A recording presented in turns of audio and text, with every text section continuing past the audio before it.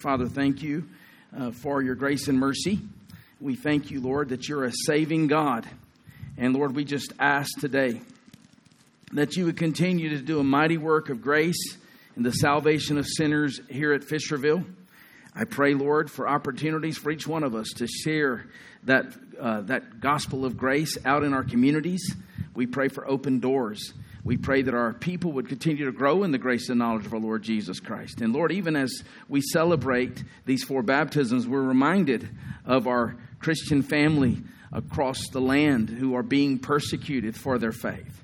So, Father, we would ask this morning that you would give them the grace to continue to sense your presence in their persecution and affliction.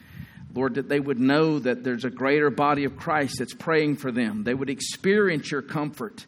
Lord, that they would even have open doors for evangelism in the midst of their suffering. We pray that they would boldly share the gospel when those doors are opened. Lord, I pray you would give them the grace to forgive and love their persecutors, realizing that that is an apologetic for the gospel in itself, that you would grant them wisdom in their covert ministries.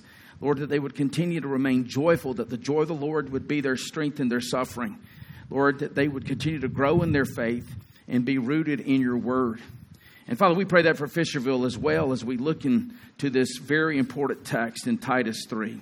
And we ask these things in the name of our Lord Jesus Christ. Amen. Last Tuesday we celebrated the 500th anniversary of the Reformation. Of course, we know that Martin Luther was not the only reformer. There were many who went before him, and there were many during his time and certainly after his time. The Reformation, though, officially began on that October 31st evening in 1517 when he nailed those theses, 95 theses of protest and a desire for debate those issues on the door of the Wittenberg Castle. It was All Hallows Eve. The next day was All Saints' Day. And on that day, the pilgrims were scheduled to pass by the relics of the church. Now, what were the relics? Physical remains and even things owned by the saints who had died before them. And they were appealing to the excess merits of the saints in hopes of satisfying God's righteous demands. Every relic was endowed by the Pope with an indulgence to lower one's time in purgatory.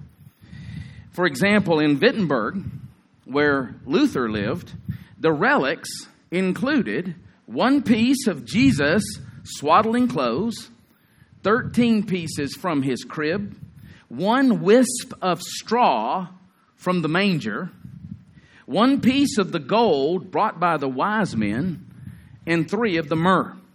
1 strand of Jesus' beard, 1 of the nails driven into his hands when he was on the cross, 1 piece of bread eaten at that Last Supper, 1 piece of the stone on which he stood before he ascended to the Father, 1 twig of the burning bush. And those who viewed these relics and made the required contributions would receive from the Pope indulgences to the extent of, get this, 1,902,202 years and 270 days. That's the time you would have remitted from purgatory. Now, this occurred every year, but this year was different. 1517, for one, Luther's own studies in the New Testament were giving him a different perspective on salvation than what the Roman Catholic Church was teaching. Up to this point, he had believed that a good person who works with all his heart can essentially earn God's approval. And he sought to do that. For instance, he said, I was a good monk. I kept the rule of my order so strictly that I may say that if ever a monk got to heaven by his monkery, I don't know if that's a new word that Luther invented, it was I. He said, if I had kept on any longer, I should have killed myself with vigils and prayers, reading, and other work. He went to confession for as long as 6 hours a day. He believed that in order for a sin or sins to be forgiven, they had to be confessed. And in order for them to be confessed, they had to be remembered. If they weren't remembered, they couldn't be confessed. And if they weren't confessed, then they would not be forgiven. But he could never feel like the ledger was balanced. Here's what he says in his own words. This word is too high. He's talking about the law of God. And it's too hard that anyone should fulfill it. This is proved not merely by our Lord's words, but by our own experience. Take any upright man. He's just talking about a good man in general. This upright man, he will get along very nicely with those who do not provoke him. But let someone offer only the slightest irritation, and he will flare up in anger. If not against friends, then against enemies. Flesh and blood cannot rise above it. I think we all resonate with that, don't we? So that was the first reason this year was different, Luther's own studies. The second reason, there was an artist painting a ceiling. And it wasn't just any artist, and it wasn't just any ceiling. The artist was Michelangelo, and he was painting the ceiling of the Sistine Chapel. And he didn't come cheap. Pope Leo X's extravagant taste in art had all but bankrupted the Vatican treasury. Meanwhile, there's a man named Albert Brandenburg who had procured, unjustly so, 2 bishoprics at too young a position. And now he's seeking to secure a 3rd position as bishop and all the prestige that came with that. But that would require a papal exemption for that to happen. Well, Albert and Leo X were both businessmen. Leo's thinking, how am I going to pay off Michelangelo? And so they agree on a price, but the problem was Albert was wealthy in land, but not wealthy in cash. So that presented a problem. Enter the monk, Johann Tetzel. He devised a scheme where they could sell indulgences which guaranteed the buyer shorter time in purgatory. One of his jingles is famously goes like this. A coin in the coffer rings, a soul from purgatory springs. Indulgences were pardons for sin that you could purchase. And so Tetzel took advantage of this in order to finance Albert's goals to be a bishop. So Tetzel's campaign, along with the Pope's blessing, as long as half of the proceeds went to the St. Peter's Basilica, ended up being a record indulgence sale that would forgive sins past, present, and future. And Luther could be silent no more. And so on that day, October 31st, 1517, he posted those 95 theses. Now, you can't even imagine how dangerous this was. On the door of the Wittenberg Castle in hopes of having a debate about the notion of buying salvation. What Luther had come to realize is that it is erroneous to teach that God will not deny grace to those who do their best. That suggests that we are morally neutral. And Luther realized that was not the case. Luther realized and recognized that the problem is the human heart. Self-love shapes the core of all of our desires. As a result, even when you are doing something outwardly that looks noble, it's motivated by self-love. That's the issue. If we're to have a right standing with God, it will require a perfect righteousness, complete fidelity to the law of God inwardly and outwardly. In other words, we needed the righteousness of the Lord Jesus Christ imputed to us as a gift. And once that righteousness is imputed to us, then the Holy Spirit begins to work that righteousness within the believer. But that progressive kind of inherent righteousness isn't the ground of our salvation, because then it will never be perfect in this life. Jesus' imputed righteousness is. Luther began to see the critical distinction between what the church was teaching about justification and sanctification and what the Scripture actually teaches. The Scripture teaches that justification and sanctification are distinct. Justification is a legal declaration. It is something that God does outside of us, where He declares us as forgiven and righteous in His sight because of the righteousness of Christ, which is imputed to us, all right, is credited to us and is received by faith alone. The Roman Catholics were teaching that the decisive verdict of God's approval of us follows this accumulation of sacramental grace that you receive more and more of by your merit and your works. In other words, salvation is a progressive process. And Luther says no. Salvation from the penalty of sin is an event. It's an act of God's free grace. And perhaps no text makes that more clear than Titus chapter 3.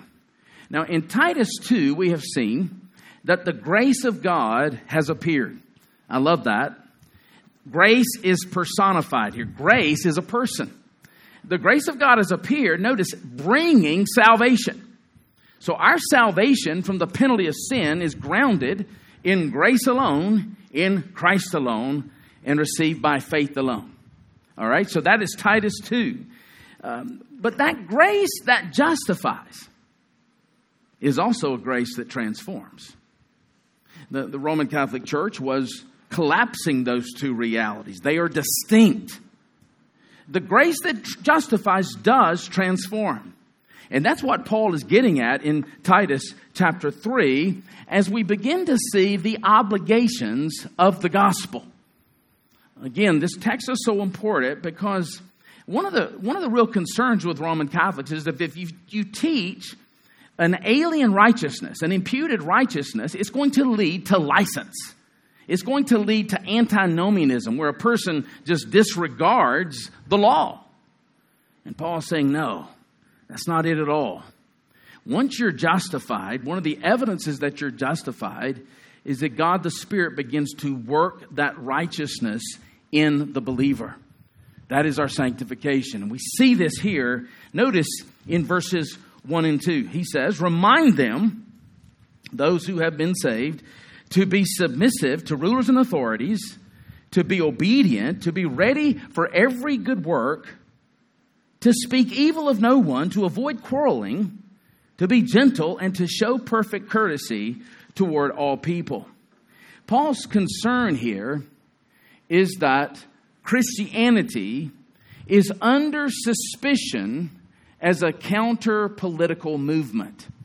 He's also concerned that Christians not be charged with being those who are no different than pagans. And so he's going to give 7 commands in verses 1 to 2. And here's the question I would ask as we look at these commands. Why do we need these commands? If we've already been saved and our sins have been forgiven and we have a perfect righteous standing before God in Jesus Christ, why do we need these commands? Well, first of all, our obedience and adherence to these commands evidence the fact that we have the new birth. But remember, we are a light. We are witnesses to those who are still in darkness. And obedience to these commands are not natural to us, even as Christians. We need a word from God. And notice the first command is quite remarkable. He says, remind them to be submissive to rulers and authorities. Now, I wouldn't have begun there, but remember, Christianity in the first century was really being charged with a revolt against the civil authorities. Christians are not anarchists. We don't sabotage or disobey the government unless the government is requiring us to disobey God. Secondly, he says to be obedient. Contextually, this is conformity, a general conformity to the rulers and the authorities. Thirdly, to be ready for every good work. Now that phrase, good work, is a very important one in the Apostle Paul. Again, we are not saved by works of the law. We've learned that in Galatians, haven't we? Works of the law will damn the soul. But these are good works. Why are they good works? Because they emanate from a good tree. These are the fruit of a tree that has been changed. All right? We are created in Christ Jesus to do good works, which God prepared in advance for us to do. So the good works are the necessary fruit of our salvation. And we are to be ready for every good work. In fact, in chapter 2, verse 14, one of the evidences that we've been saved is that we are zealous for good works, whatever they may be. Fourthly, notice, to speak evil of no one. To speak evil of no one. That in itself magnifies the power of the gospel, doesn't it? Because we naturally are prone to that. Paul says in Romans 3, speaking of the unregenerate, he says the poison of asps is under their lips. And so even as Christians, though we've been saved, we still have indwelling sin. And there is this temptation to act like we once did. And this is the natural way. And Paul says, you speak evil of no one.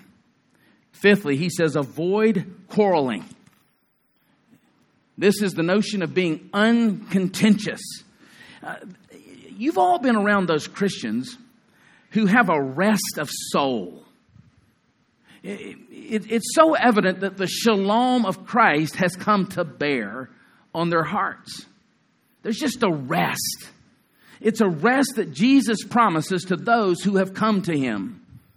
And he says, I will give you rest. But then you've been around others. It's one drama after another. And you wonder, have you ever experienced the shalom of Christ? He says, avoid quarreling. Sixthly, be gentle. Literally, be kind, be gracious. And then seventhly, show perfect courtesy toward all people.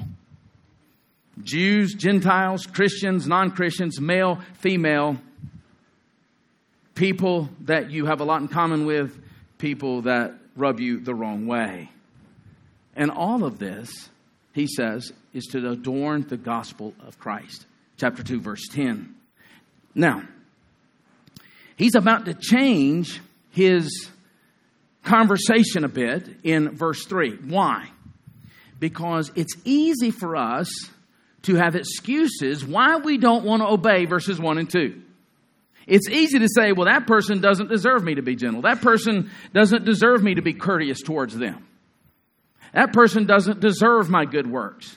That person deserves me to talk bad about them or to quarrel with them. So what Paul's going to do in verse 3 is remind them of our previous unconverted condition. Because in so doing, it humbles us and it reminds us that we were once very unworthy of these things as well. Notice in verse 3, the necessity of the gospel. He says, for we ourselves were once foolish. You have a problem showing courtesy to fools? You were once foolish. Disobedient, led astray, slaves to various passions and pleasures, passing our days in malice and envy, hated by others, and hating one another. So he gave 7 commands, and now he's going to give us 7 descriptions of our pre-Christian life. Who is he describing here? He's describing your pastor before his conversion.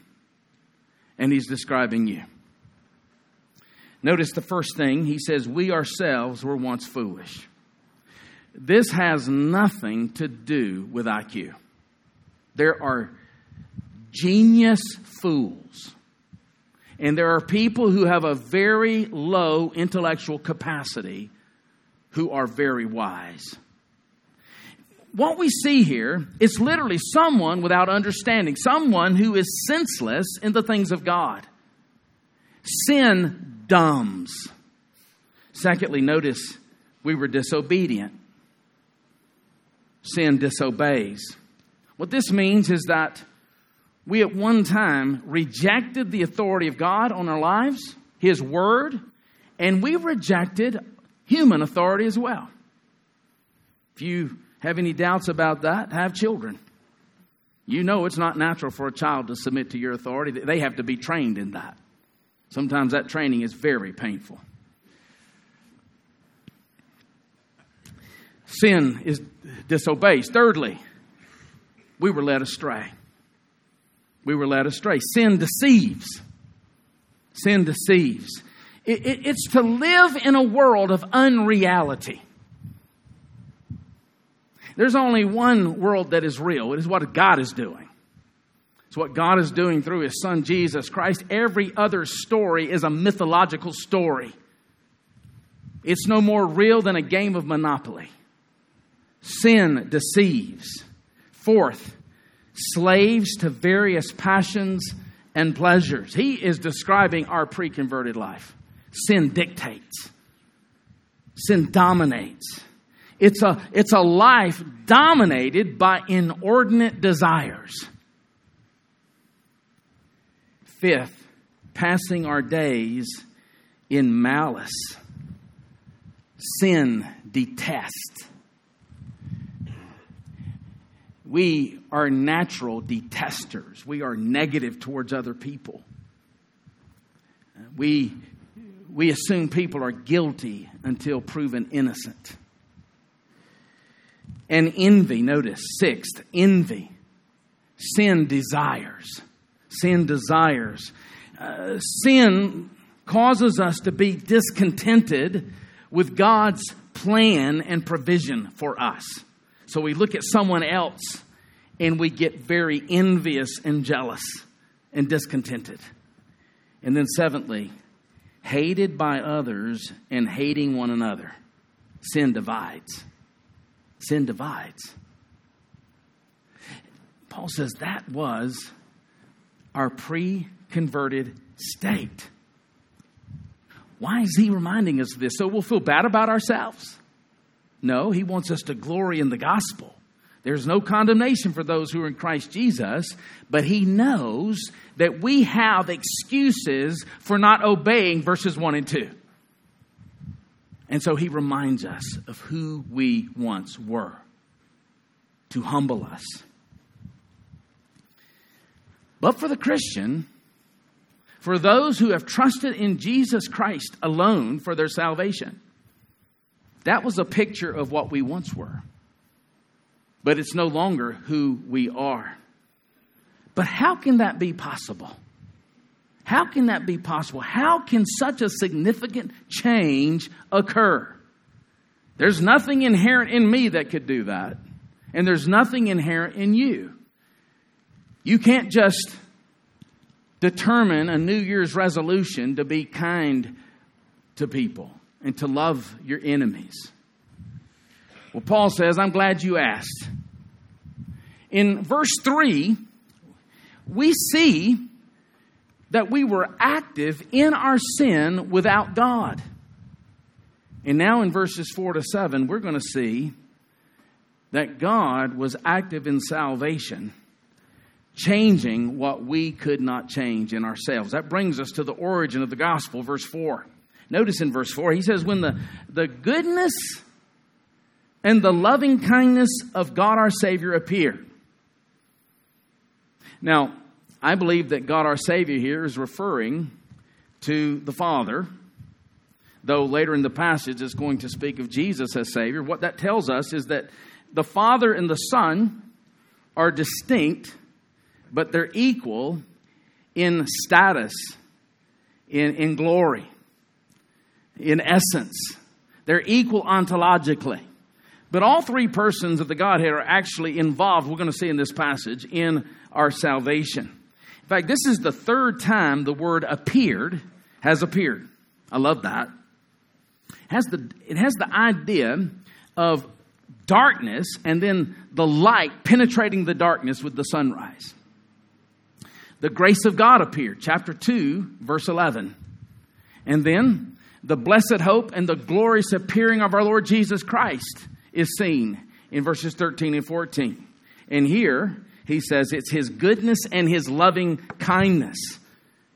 And so God's grace, God's glory, his goodness and his loving kindness comes to us through a person,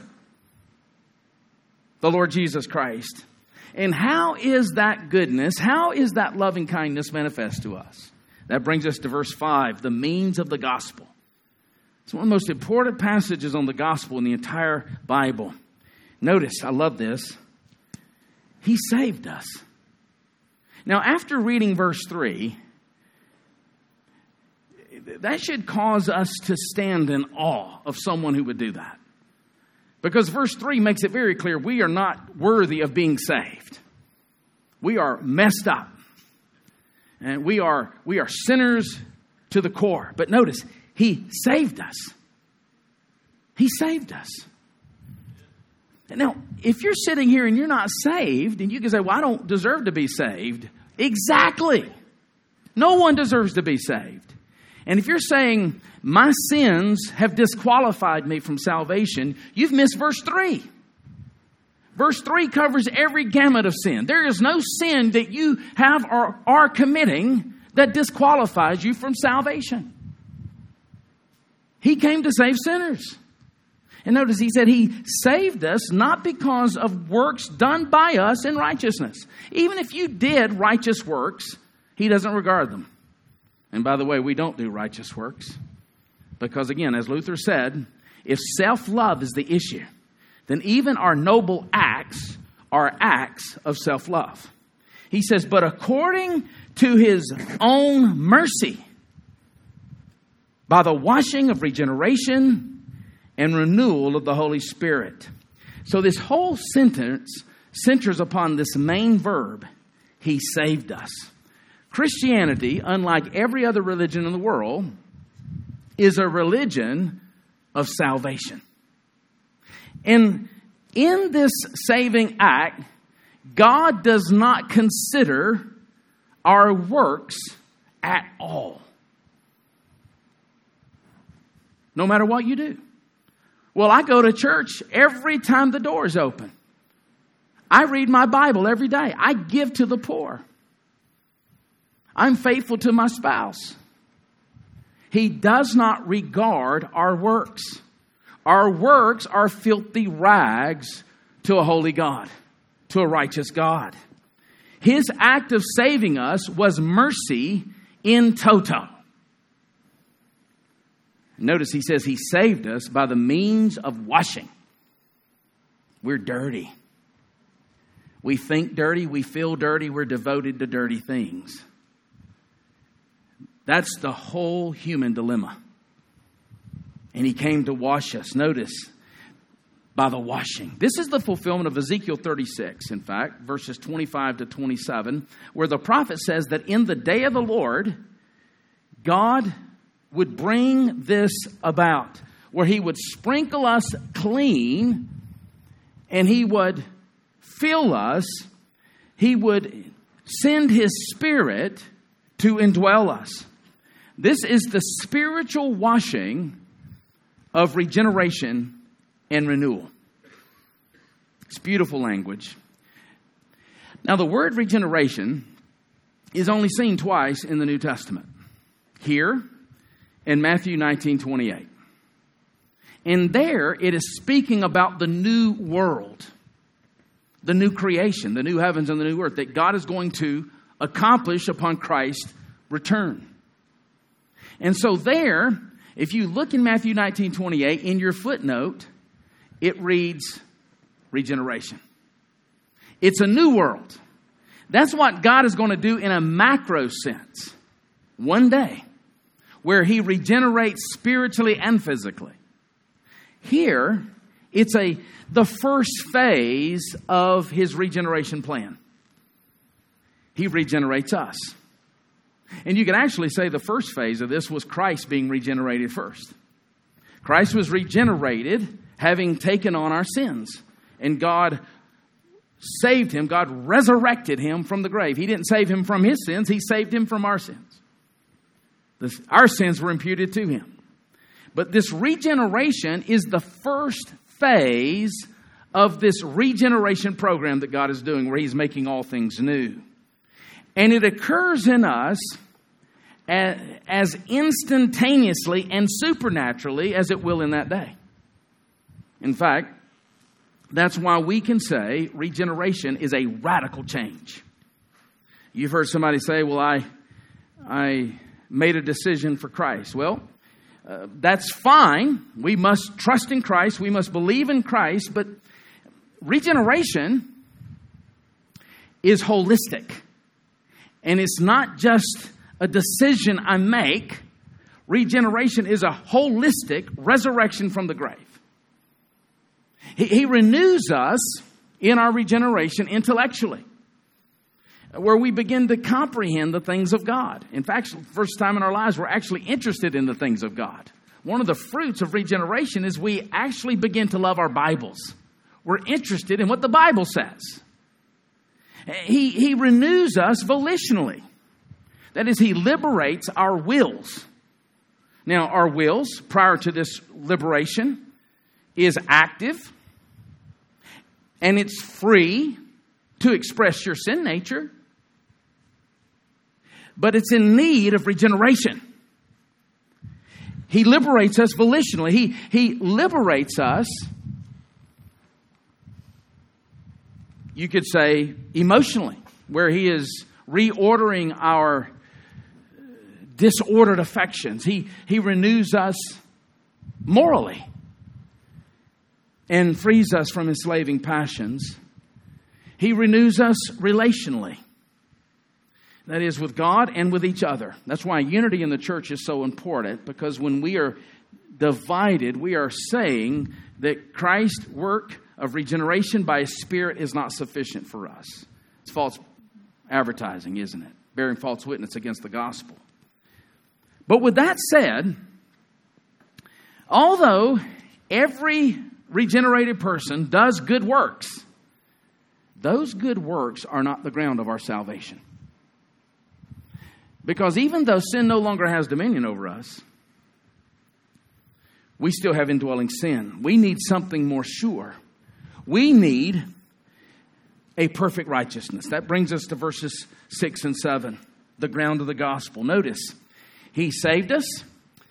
He regenerated us, renewed us by the Holy Spirit, whom, verse 6, He poured out on us richly. Now, He poured out the Spirit on us because Christ's work of atonement made us fit for the Spirit to dwell in us. That's the order there.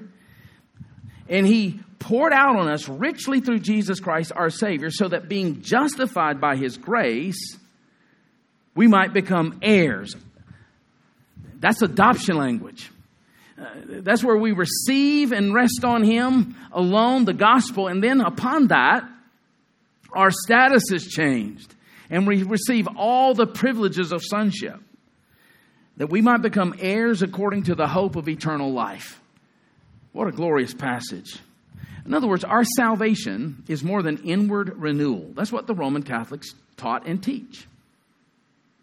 Our salvation includes justification. And again, what is justification? It's not inward renewal. It's a status change. We are guilty, we're condemned, and God the judge changes our status because we've trusted in His provision for our sin. We trust in Jesus, and His righteousness is imputed to us, and we are Our status is changed from condemned and guilty to forgiven and righteous. And so justification means that God declares us righteous through the law-obeying and sin-bearing ministry of the Lord Jesus Christ. Regeneration and renewal means that He makes us righteous. So, see the difference? Justification, He declares us righteous. And regeneration and renewal, He makes us righteous by the power of His Spirit. So we should never, ever confuse justification and regeneration and renewal. But we cannot separate them. It brings us to the centrality of the gospel, verse 16. Or verse 8, rather.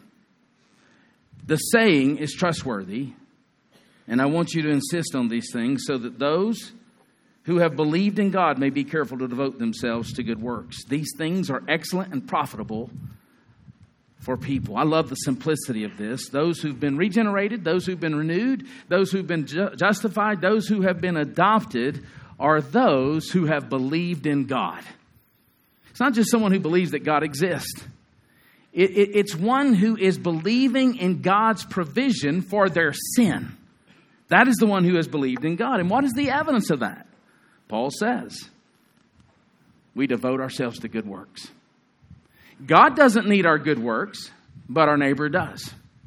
And our good works evidence the fact that God has saved us.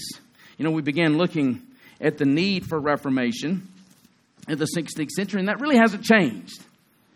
For instance, in the Catechism of the Catholic Church, which was revised updated as recently as 1994, the Catechism of the Catholic Church still affirms purgatory, and it still affirms indulgences.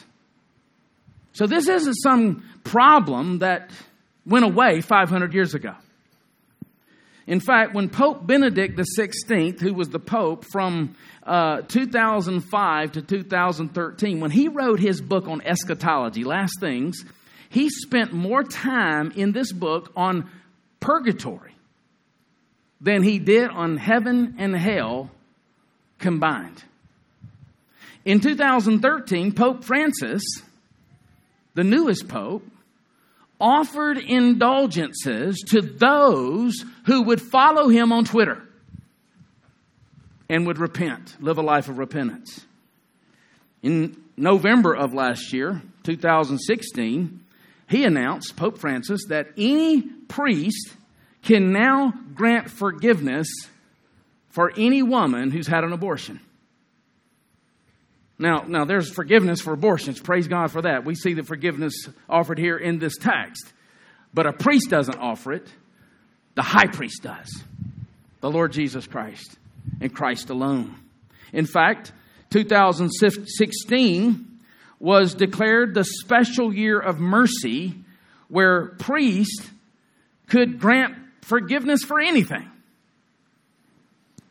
Well, that year ended in 2016, and they're still allowed that